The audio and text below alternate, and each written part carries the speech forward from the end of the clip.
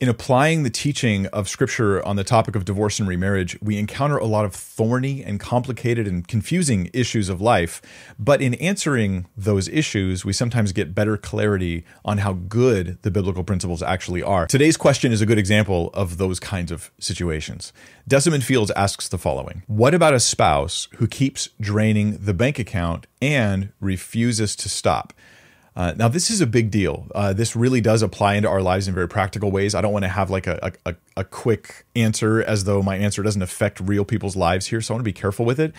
Gambling is a real serious issue. If people are addicted to gambling, they're spending away the resources of their families against the will of their family.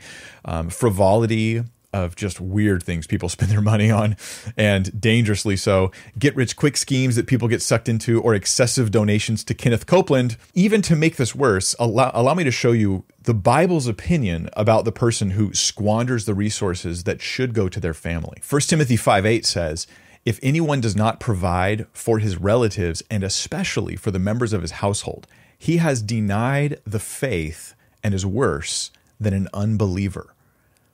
This is huge. Like, these are really, really strong statements. It's a big, big deal when you are not providing for your family and your loved ones. It's different if you're handicapped, you're disabled, things like that. These are obviously exceptions to this policy here, right? You're widowed or those types of situations. Poverty is a different scenario. We're talking about somebody who, of their own will and of their own free choices, squanders the resources that belong to their family or otherwise won't provide for them.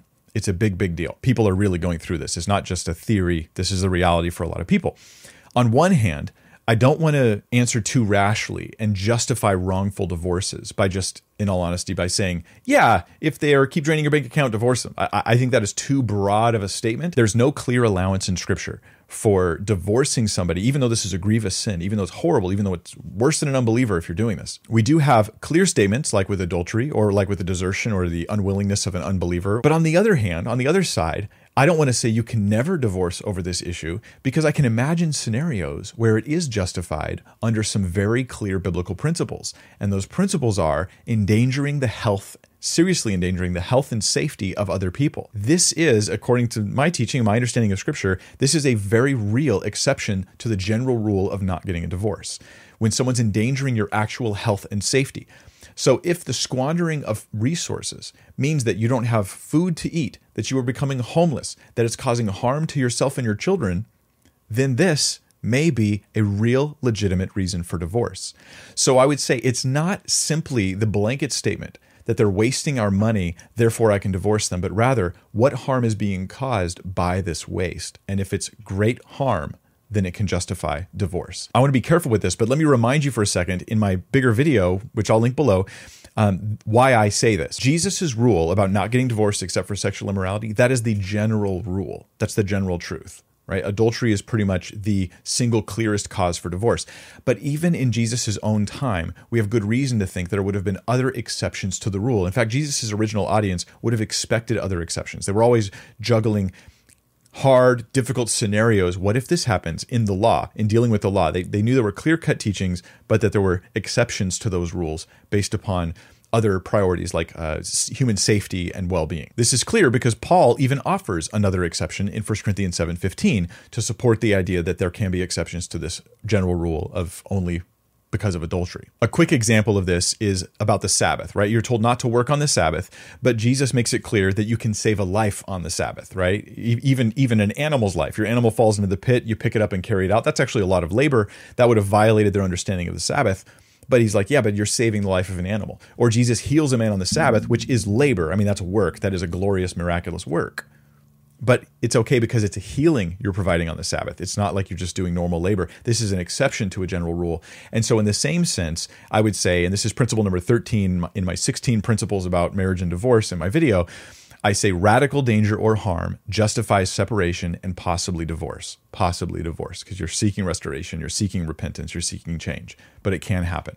So my view would be something like this. If somebody keeps draining the bank account, that is not clearly an exception, but it can become an exception depending on the consequences and the costs, the harm and the danger that it's creating. That can be the exception, not just the draining of the bank account. Perhaps you should consider other options if you're in this scenario. Can you make your own bank account? Can you isolate your money from them?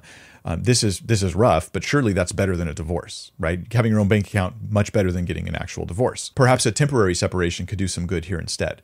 Perhaps there are other steps you can take. Certainly divorce would be the last thing you'd want to consider if there's anything else that you can do that's going to fix the scenario, or at least take away the danger and the harm aspect of it. So I would handle this case by case. I would want to sit down with the person and counsel them and help them work through and think through this problem and try to survey the options and seek if there's another way out. And if all else fails, I think divorce is a real option on the table, depending on the harm that's being brought. As always, with this kind of thing, you'd want to divest yourself of any kind of bitterness towards your spouse. This is not a call that's being made because of the hardness of my heart, or I just hate them now. That's really what I'm looking for, a reason because I just hate them. That is a very different kind of thing. You want to get rid of all that first, have that sort of cross posture of graciousness and forgiveness and love towards them first. And then maybe you can see clearly with godly counsel, even multiple godly counselors, to try to work through the issue and figure out what the best option is. If you happen to be going through this situation, my heart goes out to you. This is not good. It's not. I've seen it before myself. And may God give you wisdom. May God give you wisdom. Just seek to honor Christ with all that you do, and maybe get together with a few different godly counselors to try to work through your problem. And if you want to learn how to think biblically about everything, I encourage you to subscribe to the channel, turn on notifications. I'm Mike Winger, and I produce free content online all the time to help people learn how to think biblically about everything.